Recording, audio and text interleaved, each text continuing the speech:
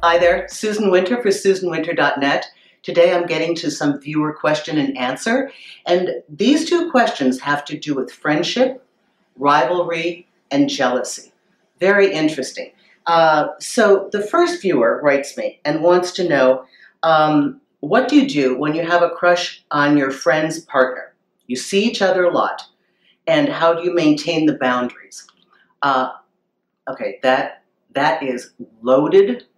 There's almost no way to win this. But to this viewer's credit, they stated very clearly that they're not going to act on it, but it's a lot of sexual tension. Well, of course it's going to be sexual tension because you can't act on it.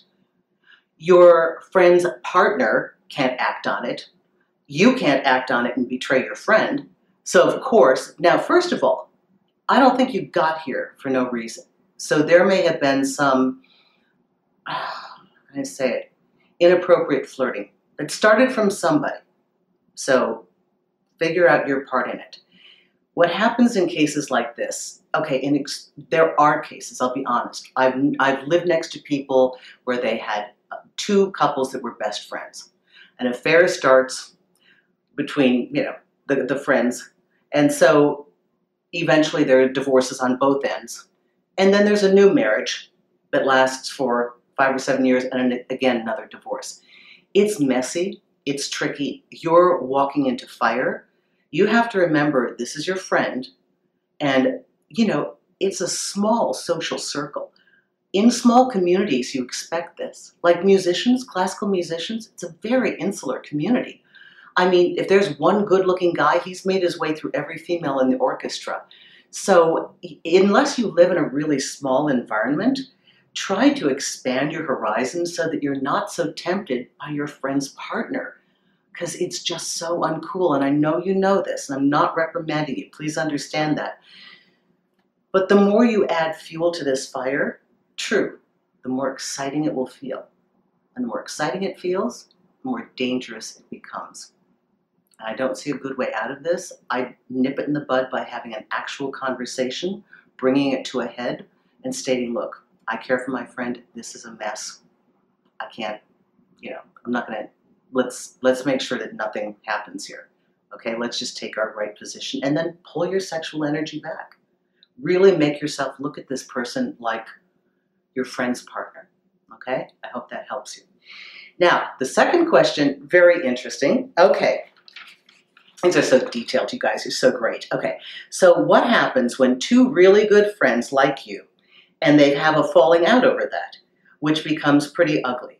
Even if you were no part of that equation, outside of the fact that you preferred one over the other and displayed your preference, what part is your responsibility as a woman? As a woman, as a man? Okay. Now, what a horrible problem.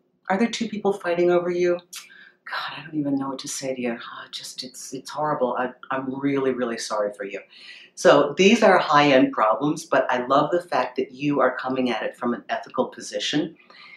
So here's the deal. You got two male animals fighting over one piece of meat. That's you. All right? It's primitive. What I think is happening is, there's a lot more at stake here than you. The code of friendship is pretty much guys figure out with other guys. They may all see an attractive woman coming in a room, and they're going to figure out it's either who's up next, like a salesperson, or it's that two good friends, because you said good friends, two good friends figure it out between themselves. One will let the other go. Okay, now it has happened that you have a vicious rivalry, because love happens and the woman is confused, or I'll say the other party is confused. That makes it irksome. But I think there was an underlying competition with these two good friends for a very long time. Who won the swim meet?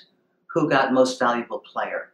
Who was getting A's in class? Who got the better car first? Who got the bigger steak at dinner?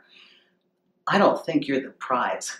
No offense. I think this issue that you feel so responsible for, because you stated a clear preference, perfect. Yes, you gave a green light to the partner that was your choice. Perfect, in part because that relieved tension. Now, basically, in giving a green light to one, you've given a red light to the other. So you were in the act of stopping the fighting. So you are not responsible. They are responsible for having a history that started long before you came into the scene. So thank you for your questions, and thanks for writing to me.